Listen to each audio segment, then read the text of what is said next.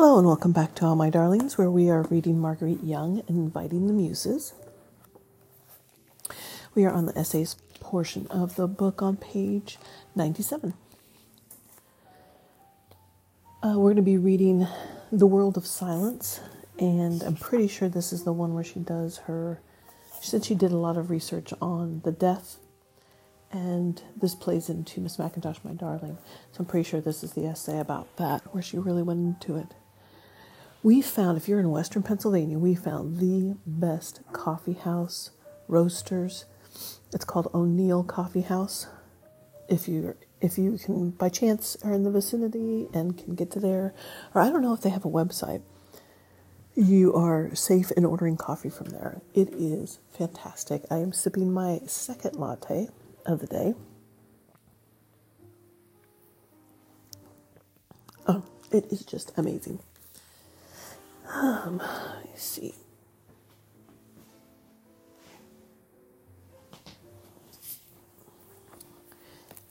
I'm trying to think if there's something else, another announcement. Oh yeah, no longer Anchor. So it has been moved to Spotify Podcasters. I believe it's what it's called. I think Spotify bought out Anchor. I kind of saw it coming for a little while. So far, everything's working pretty good. It runs a little bit slower, but that seems to be running pretty well. All right, the world of silence. Close to our world of sound there lies another world, still veiled in clouds of mystery. It is the world of silence, of those who do not hear. There the senses are only four: sight, smell, taste, touch. Of ears in the man, it may be said that man is present, glorious animal, lord of creation, of earth and waters, birds and beasts. But the ears are missing, as functions in the creating of reality, that which comes through the portals of our five senses. The ears in that world of silence are as waxen caskets. The ears bring no sound or meaning, no birdsong, no patter of rain among the April leaves, no voice of lover returning. The 18th century French psychologist Condillac, a pioneer in the field of sensations, relates to illustrate his theory of man as a conspiracy of the senses. The marvelous fiction of a marble statue in which sense by sense is added until the marble statue, seeing, hearing, smelling, tasting, touching, has awakened into conscious life. From our senses alone evolves, he suggests the idea of an objective world, but that the world is subjective, our idea. The rose is not the rose in itself, accordingly, but in ourselves, a constellation of form, color, odor, reported by our dreaming senses, which, if otherwise constituted, might have reported difference in the rose. Much depends, therefore, on man, the crucible of his dreaming senses. Jean Chateau, a French experimenter with the cinema in the realm of as if and might be, depicts in motion pictures such as Beauty and the Beast the subjective quality of all reality, marble statues almost human, trembling on the margin of conscious life, winking, turning their heads, reaching their hands. Many speculative philosophers, pondering upon man's illusory nature, have concluded that reality is not so much something given and complete as something always in the process of creation and relating to his senses. The French have inclined especially toward a mystical skepticism as to the reality of the outer world, apart from man's creative senses. Descartes shedding the outer world and all illusion one by one, was hard put to prove his own existence. He could do so only by the now famous formula, I think, therefore I am. Existence is perception, accordingly. Without perception, there may be no existence. In the world of silence, dreamlike, hovering upon the verge of this, there where man is complete except for the ear, except for the perceptions which come through that portal, the deaf, devoid of an important sense in its relations, are as marble statues who see, touch, smell, taste the rose, but who do not hear the footsteps in the ruined garden, the song of the winter bird, the sighing of the whitened leaves. Part of perceptual reality, all that the ear conveys, is missing, and theirs is the marble silence as of the tomb. They do not hear. We who hear must think of the silence as exile, like the coldness of Siberian polar winters, or another planet turning silently in a silent sky. Yet who among us has not thought of the silence? Some have dreamed of the silence as blessed, as oblivion. Every third person between the ages of 20 and 50 years, as a matter of awful fact and not merely of dream, is deaf in at least one ear. 1 person out of 9 suffers deafness at some period in adult life, It may be a deafness which he does not recognize, the mind providing the illusion of hearing after the ears have failed. Robert Owen, the British social philosopher and father of utopias, became, in his advanced years, deafened to human voices. He had carried on long debates on socialism with rapturous spirits in the clouds. Old leaders of the world labor movement whose voices he distinctly heard. He published all they said to him. There are vast numbers of partially deaf persons, each with his problem. Some, as we say of our grandfathers, can hear if they want to hear, or hear more when the wind is silent than when it is blowing. Some, our old grandmothers, do not want to be bothered by the noises in this world. They wear spectacles on their foreheads because they do not want to see, and keep their ear trumpets turned off because they do not want to hear, or because they may be hearing with some interior ear only of memory the voices far away, the ghostly surf. Beyond these who are confused by hearing, there are today more than 2 million persons, totally and absolutely deaf, who are our fellow travelers in this hearing world, this world where much depends on the ear. And some, deafened in early childhood, is fated all memory of sound. Others born deaf are those who have neither the memory of sound nor the power of conceiving it, the unrealized reality, that which we take for granted, the telephone ringing. To understand the silence and all it implies, we shall consider not the partial but the complete deafness of those born deaf or who lose their hearing before the patterns of speech are formed. These have either no conception of sound or no memory of it. The deaf are not really deaf who remember sound, who associate the flow of water with the sound of water flowing. The tragedy of those born deaf is not that they do not hear, but that others hear. Those deafened in later years suffer more acutely from the deprivation complex, as Dr. Karl Menninger calls it, than those for whom all sound is a silent music, a music never heard. Even when those who remember sound have adjusted to silence in their night dreams, the oral world returns, teasingly delusive, almost within grasp. Theirs is the myth of Tantalus. In their night dreams, once again cocks crow, bells ring, water flows, the sound of water flowing, the voices call, feet shuffle among the leaves. There are noises, hammerings. Those deafened within the age of memory hear when they are asleep what they cannot hear when they are awake. Conversations between unseen persons, invisible beings who speak and are not seen, jokes of comedians behind false faces, birdsong without bird, rustle of curtain in the wind. Old sounds of memory float forever in the unconscious like unmelted icebergs, shimmering and vast. Their dream hearing is a lost omniscience, an impotent power, a self-deception, for wakefulness brings arid silence, but the nights are noisy. They hear perfectly in dreams, whispers, music, echo of music. They carry on long conversations with strangers and with the dead. One man who became deaf experienced many dreams of corn, because the corn grows on ears, he said. Another dreamed of beetles talking. Old time floods back with all its vanished sounds, even those but dreamed of, the stars singing, the voice of the moth. But those born deaf or deafened in early childhood do not dream, it may be safely said, of any sounds at all. Their dream world is prelingual and communication. Even in their dream world takes place in archaic sign language, the imitation of the objects of perception which the body makes, sign for flight, the flapping of arms like wings, grimace, antic dance, sign for confusion or deafness, small wheeling of the hand around the ear, sign for peace, the hands folded. The rhythms of sign language, itself silent, are the counterpart of music. If the deaf are familiar with the manual alphabet, they may dream of names, sentences, books spelled out by the fingers on the air. If they are lip readers, they may dream of moving lips, of faces in the light. But no congenitally deaf person has ever dreamed, it may be safely guessed, of the human voice, of the crowing of the cock before the dawn reaching its fingers of rosy light, of a train's whistle, a cry, a whisper. The deaf man's waking life, amputated from hearing, is like the hearing man's dream life. Our dreams, too, are often conducted in silence.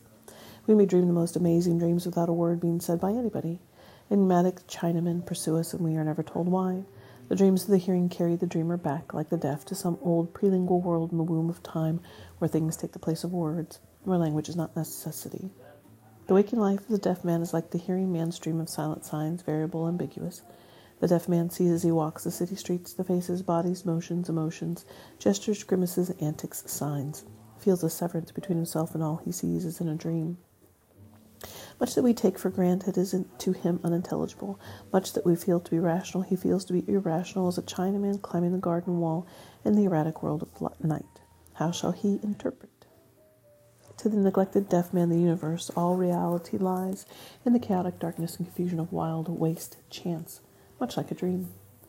In the 54 centuries or more in which man has been a lingual man, there have been only 300 years of recognition of the rights of the deaf, and often of only the most sporadic nature. To turn one's face away from the deaf child is a form of murdering the deaf child, or relegating him to a silence which is death in life, and psychologically not far different from the brutal practices of antiquity. In ancient Greece, the deaf children were exposed. The Greeks, idealizing the human body, had no knowledge of the merits of defects.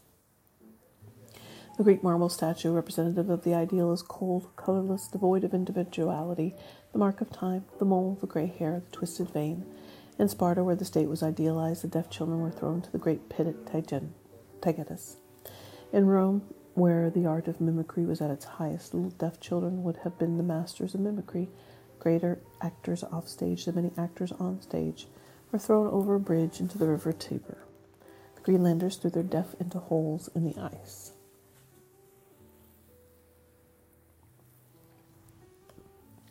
In large sections of the world today, the deaf are still effectually destroyed or ignored. Even in America, one of the most enlightened countries in relation to the deaf, not all of them reach through education. In rural areas, or even in the streets of great modern cities like New York with its bevies of skyscrapers, its amphibians like great whales dreaming against the sky, there are deaf persons who can communicate only through the ancient sign language, a language natural to man, but which hearing man has forgotten. There are deaf persons whose lips have formed no syllables, who have no knowledge of words, whose fingers have not formed the letters of the alphabet. They are the deaf who have suffered rejection by the human society, who have been left in isolation, even today, in democratic America, much as the deaf in imperial Japan, or confined in prison wards with murderers, employed in the making sometimes of paper coffins, or in Nazi Germany, were extinguished. There are more ways of rejecting a deaf child than a hearing. True, in 1776, the year of the Declaration of Independence, the first American deaf mutes were educated in the arts of speech, but their method of instruction was held secret like an invention not yet patented. The children educated were two generations of deaf aristocrats, members of the Boiling family of Goochlandville, Virginia, which was the ancestry of Edith Boiling, wife of President Wilson. While the great numbers of poor deaf went uninstructed, even unnoticed, their instructor, imported from Europe, was placed under bond of $5,000 not to divulge, for 7 years, his way of teaching. This seems to have been, in the infant democracy, like the powdered peruke, a continuation of the noble tradition in England where, at the time, deaf education was looked upon as the private property of landed blue bloods. Fox hunters riding to hunt who could not hear the barking of the dogs, the crying of the fox. The spirit was exclusive. The modern program for the education of the deaf child begins with the cradle. When the mother discovers that her child is deaf, she must not turn her face away. She must continue talking. Little deaf children, if they have not been isolated, laugh aloud, cry aloud, call their mothers, talk even in their sleep. The mother helps the deaf child not only with his building blocks, but with the building of the world of the ears. The child learns to speak by placing his fingers on his mother's lips, cheeks, vocal cords. At kindergarten for the deaf, the mute lips learn to speak, even if at home they have been silent. By putting his arms around a music box, the deaf child learns that there is such a thing as sound, the difference between fast and slow. With musical instruments, horns, flutes, mouth harps, he learns breath control, to breathe without hissing through his teeth. The felt music discharges itself in action. The image of the eye translating itself into the dream of sound, the flower becoming the waltz, the spade becoming the march. The modern education of the deaf is founded upon the fact that the deaf can speak. The deafness is not necessarily accompanied by muteness. Lip reading is a lifesaver to the deaf, if being the one form of communication places the deaf child in proximity with the hearing. Perhaps because of the close connection of mother with child, lip reading is a field in which many women have been pioneers. The first lip reading school in America, the Lexington School for the Deaf in New York City, was founded by Mrs. Isaac Rosenfeld, the mother of a deaf child. She refused to acknowledge that because her child was deaf, it could not speak. She imported the first lip-reading teacher for the first oral school, which she started with a group of deaf, apparently mute children in her own living room. Soon all were talking, signing. Today, through the progress of oral education, there are many expert lip readers among the deaf, world travelers who fool the ship's captain, the train conductor. Many are linguists reading lips in many languages. Some are experts in ancient Greek. For a long while, working at Welfare Island, there was a deaf lip reader of broken English. Lip reading has many advantages over the ear as a way of listening. It places the lip reader in a position of superiority to the non-lip reader, even the hearing, for it gives them a sense of omniscience of all hearing. With a pair of binoculars, the lip reader can read the lips of the captain on the deck of a ship a mile away. the lips of the businessman standing at the window of the other skyscraper. Pope Innocent III declared that the deaf might marry if they could make their intentions clear by unequivocal signs. The signs fail only in the supersensual realm, that of abstraction, of illusion. For the deaf there is love, but there is no time in our sense. Time, their native experience suggests, may be our illusion, a human construct. It may be we who pass, as philosophers say, and time that stands still. The signs have no way of expressing time, like paintings. The signs are all in the present tense, the eternal flow of now, and express relations without need of syntactical distinctions. A deaf man knows of himself no time except by sensual image of change, the flight of the birds, the leaves turning from gold to brown, the darkening sky. The sign for past is the same as the sign for death, pointing backward over the shoulder. The hands may initiate the movements of the sun across the sky, the shadow of the sundial, the arms of the clock. These are artifices imitative of syntactical language, by none of which it would be possible to catch a train. The sign language is believed by some to come down from some age of pre-language, when the body itself was the hieroglyphics of flight, rose, swan, tree, when it must enact each image perceived when it was its own time. The signs used among Indians are often identical with the signs used by the deaf. The sign for truth, a straight line drawn across the mouth. The sign for life, a crooked line. The sign for I have forgotten, the hand drawn across the brow. For I understand, the finger pointed to the forehead. The sign for frog, the cupped hand straight forward, jumping with two little jumps. The sign for fish, the narrowed hand straight forward, gliding from and past the body like a fish. The sign language was the one universal method of communication among Indian tribes speaking various languages. Certain signs were used to express whole ideas of symbolic content, nuance, shade of meaning. The entire body was often employed in the making of signs, which provided a more varied vocabulary than the finger alphabet. Early Christian travelers among the Indians found it almost impossible to tell which were the deaf and dumb, as all seemed to be signing, and often would laugh at silent jokes. The signs were a particular convenience when the Indians were stalking animals. An enterprising Christian missionary, Mr. Hadley, pressed by the universality of signs, distributed to the Indians throughout the wilderness that pray be stalked at the Lord's Prayer and Sermon on the Mount and signs. The sign language persists among Indians today as in the time before Columbus. Today in a Greenwich Village coffee shop may occasionally be seen, carrying on a rapid conversation of signs, two persons, an Indian and a deaf painter. They discuss many subjects: Kantian metaphysics, Baroque architecture, Virginia Woolf, Stalin's Russia, and forms of gestures made by their hands, arms, feet, shoulders. The sign language, initiative imitative of the sphere of sight, grows with the perception of visual images. If a horse gallops, then the speaker must become a horse galloping. Signs which we all see are for farewell, a wave of the hand, for secret, the finger touching the lips. That signs are a natural language we see in children's games. The child imitates the tree by bending his body. The child imitates the train by puffing out his cheeks. The cheeks puffed out may also designate the wind.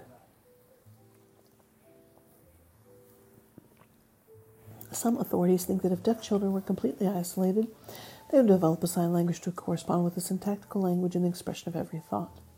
Though no isolated race of deaf is known to exist on this planet, the language of a large empire, the Chinese, is founded on signs imitating the mind's perception of the physical object.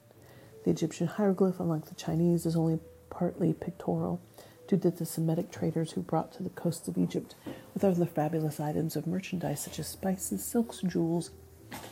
One yet more fabulous, the sense of time, a syntactical language. The greatest limitation of the sign language is that it requires a light and that we have forgotten it. A world of silence which, since it cannot strike the ear, must strike the eye. Light is required by all deaf persons, the lip reader as well as the signer. The face of the speaker must be seen in a strong light. A great trial of the lip reader in earlier periods was the bearded face. The beard, like dark glasses, may be a psychological defense, a mask worn by persons who do not wish to be seen and are in flight away from reality. Other obstacles were the handlebar mustache, the widow's veil, the flirt's fan. Today, though no deaf man may become a Catholic priest, yet a Catholic priest may become a deaf man, as one father expresses it. The Church continues, however, its traditional interest in the deaf, its concern for the spiritual welfare. A Catholic priest acts as a mediator to the deaf in large cities, as confidant and advisor. Catholic seminarians learn in the course of their duties not only the manual alphabet, but the sign language so that they may communicate with their deaf parishioners, even those who cannot speak. A dying deaf man receives the last rites of the church, themselves made up of signs, and the sign language of the deaf and dumb, a language older than the cross. Perhaps the last rites were always made up largely of symbols and signs, because all persons, when they are dying, sense by sense departing from them, must tremble on the margin of the silence. Deaf women may be accepted as nuns at certain orders, perhaps those which take the vow of silence in this life. Lay rabbis serve the Jewish deaf in temples of great cities, preaching to few or many. They celebrate in sign language older than the Ten Commandments written on stone, their high holy days. In silent sign language, the rabbi depicts his hands moving in the air, the parables of creation, Noah's ark, the rising of the flood waters, the doves of peace, Lot's conversation with the angels, Lot's wife turning to a pillar of salt, the dreams of pharaohs, their interpretations, the signs of God, Jacob's dream of a ladder to heaven. The Jews carry on, too, the traditional faith that the deaf shall confess themselves. The New York Society for the Welfare of the Jewish Deaf provides psychiatric treatment to deaf persons suffering from spiritual conflict. The deaf are as normal as the hearing, but the problem is enhanced by a real isolation, a real amputation. A hearing schizophrenic may think he is deaf, for example, but a deaf schizophrenic thinks he cannot hear and cannot hear. Psychiatric treatment, however, is largely based on talking it out, expressing the hidden secret of the suppressed desire. How shall a deaf man speak if he has no language? How shall he speak of his guilt complex if he has not even one small word? This is the problem which the Jewish Agency is faced with. What to do in those cases where the deaf man, confronted by ills which find their solution in language, has no language, his lips having never formed a syllable?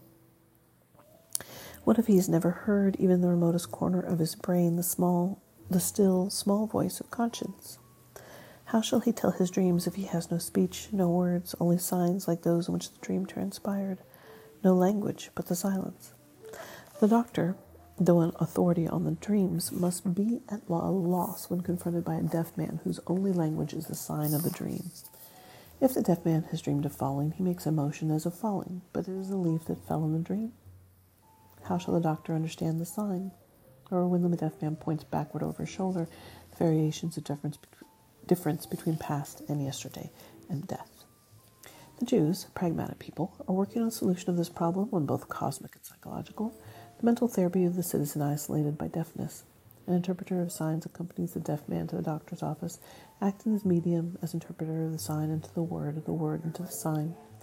Few Jewish deaf have ever been involved in criminal cases. Many non-Jewish deaf have passed as Jewish because of the broad program of welfare. The Negro, too, has passed as Jew in the silent world. The Abbé de l'Épée founded in Paris, 1770, the first deaf-mute institution, the pattern of American institutions for the deaf. The beloved Abbé Sicard, his successor, wearing the hieroglyphic cloak of the Master of Signs, has been the subject of commemorative medals, vases, urns, statues, some made by the deaf. Sicard imparted his knowledge to the Reverend Thomas Gallaudet, the great American pioneer of the silence, whose hearing son by a deaf mother was destined to follow in his footsteps. The Reverend Gallaudet devoted his whole life to the building up of Christ's kingdom among the deaf and dumb. His prayer to the Creator was ever to remember the deaf in all nations, and every deaf man, he said, was a spark of divinity which could be blown up. Himself a master of signs, he recited long narratives, solely by the motion of his head and his expressive features. He baptized, married, buried the deaf. He ascertained from an old man, deaf and dying, his last wishes in regard to the disposition of his property. St. Anne's Church for the Deaf Mutes in New York City, a Gallaudet Foundation, meets today, for lack of any building of its own, at famous old St. Mark's of the Bowery, church which seems the apt place for silence. A vicar who himself is deaf preaches to a deaf congregation of many nations, such as are found in a great seaport, a silent sermon. Hymns of the Episcopal service are signed upon the air by a deaf choir which has had special training so that the signs are uniform. Every sign is a work of art, like that of a dancer who scarcely moves. The sign for God, a line drawn down the center of the body. The sign for child, the rocking of the arms. The sign for heaven, a great circle pointed upward. The sign for earth, a small circle pointed downward. The hearer feels in this church his difference from others, that it is they who speak and hear, he who is silent. Members of the congregation, skilled lip readers, persons often of great learning, greet him when the services are over, welcoming him among them. To deaf audiences, deaf actors, masters of signs, have performed in silence the plays of the hearing. The Broadway hit, such as Arsenic and Old Lace, the favorite of any season, such as the Gilbert Sullivan musical comedy. The deaf actors have acted out Shakespeare's Macbeth, in which it may be remembered there are many signs as a sign of guilt, the lady who cannot wash the stain away from her lily-white hands as she signs. Hamlet, a medley of mad, wild signs, lends itself especially to the silence. Hamlet, the melancholy deaf Dane, strides across this mortal stage, all cloaked in black, sees his father's ghost that clanks in silver armor, making a sign to him to indicate that he has perished at the hands of a murderer. Inspects the skull of the sexton, poor Yorick, the deaf and the dead, with eye holes where there were eyes, ear holes where there were ears. Recites, by movements with his shoulders, feet, hands, the famous soliloquy, to be or not to be, which is the problem of the silence. Pondering in sign language upon whether it is nobler in the mind to suffer the slings and arrows of outrageous fortune, or to take arms against a sea of troubles, and by opposing them, end them. Whether to be silent or give battle to ghosts, shadows, dreams, memories, ideas, associations of ideas. For father, his hand placed at the visor, a cap for mother, his hand traced across his cheek like an infantile memory of mother in relation with child. For the roaring of the ocean, a lifting and falling of hands. For men, the index finger held straight upward. For interment, the hands lowered slowly to the ground, the earth, which is the mother. This was first published in Flare Annual, 1952. I have every intention. I love sign language. I've always been kind of a little fascinated with it, and I know a couple of languages, so it's an extension of that, really. It's like another language. The mechanics are the same. So I've been on the internet and taken some internet courses that way and learning a tiny bit of sign language, mainly because when I lose my hearing when I get older, because I will, because I like loud music, I fully intend to use sign language and not a hearing aid because what other contraption? That's all there is to it. Anyways, very interesting. A lot of the deaf and that connection between deaf and consciousness is in Miss Mackintosh, my darling. All right. Thank you for listening. Bye.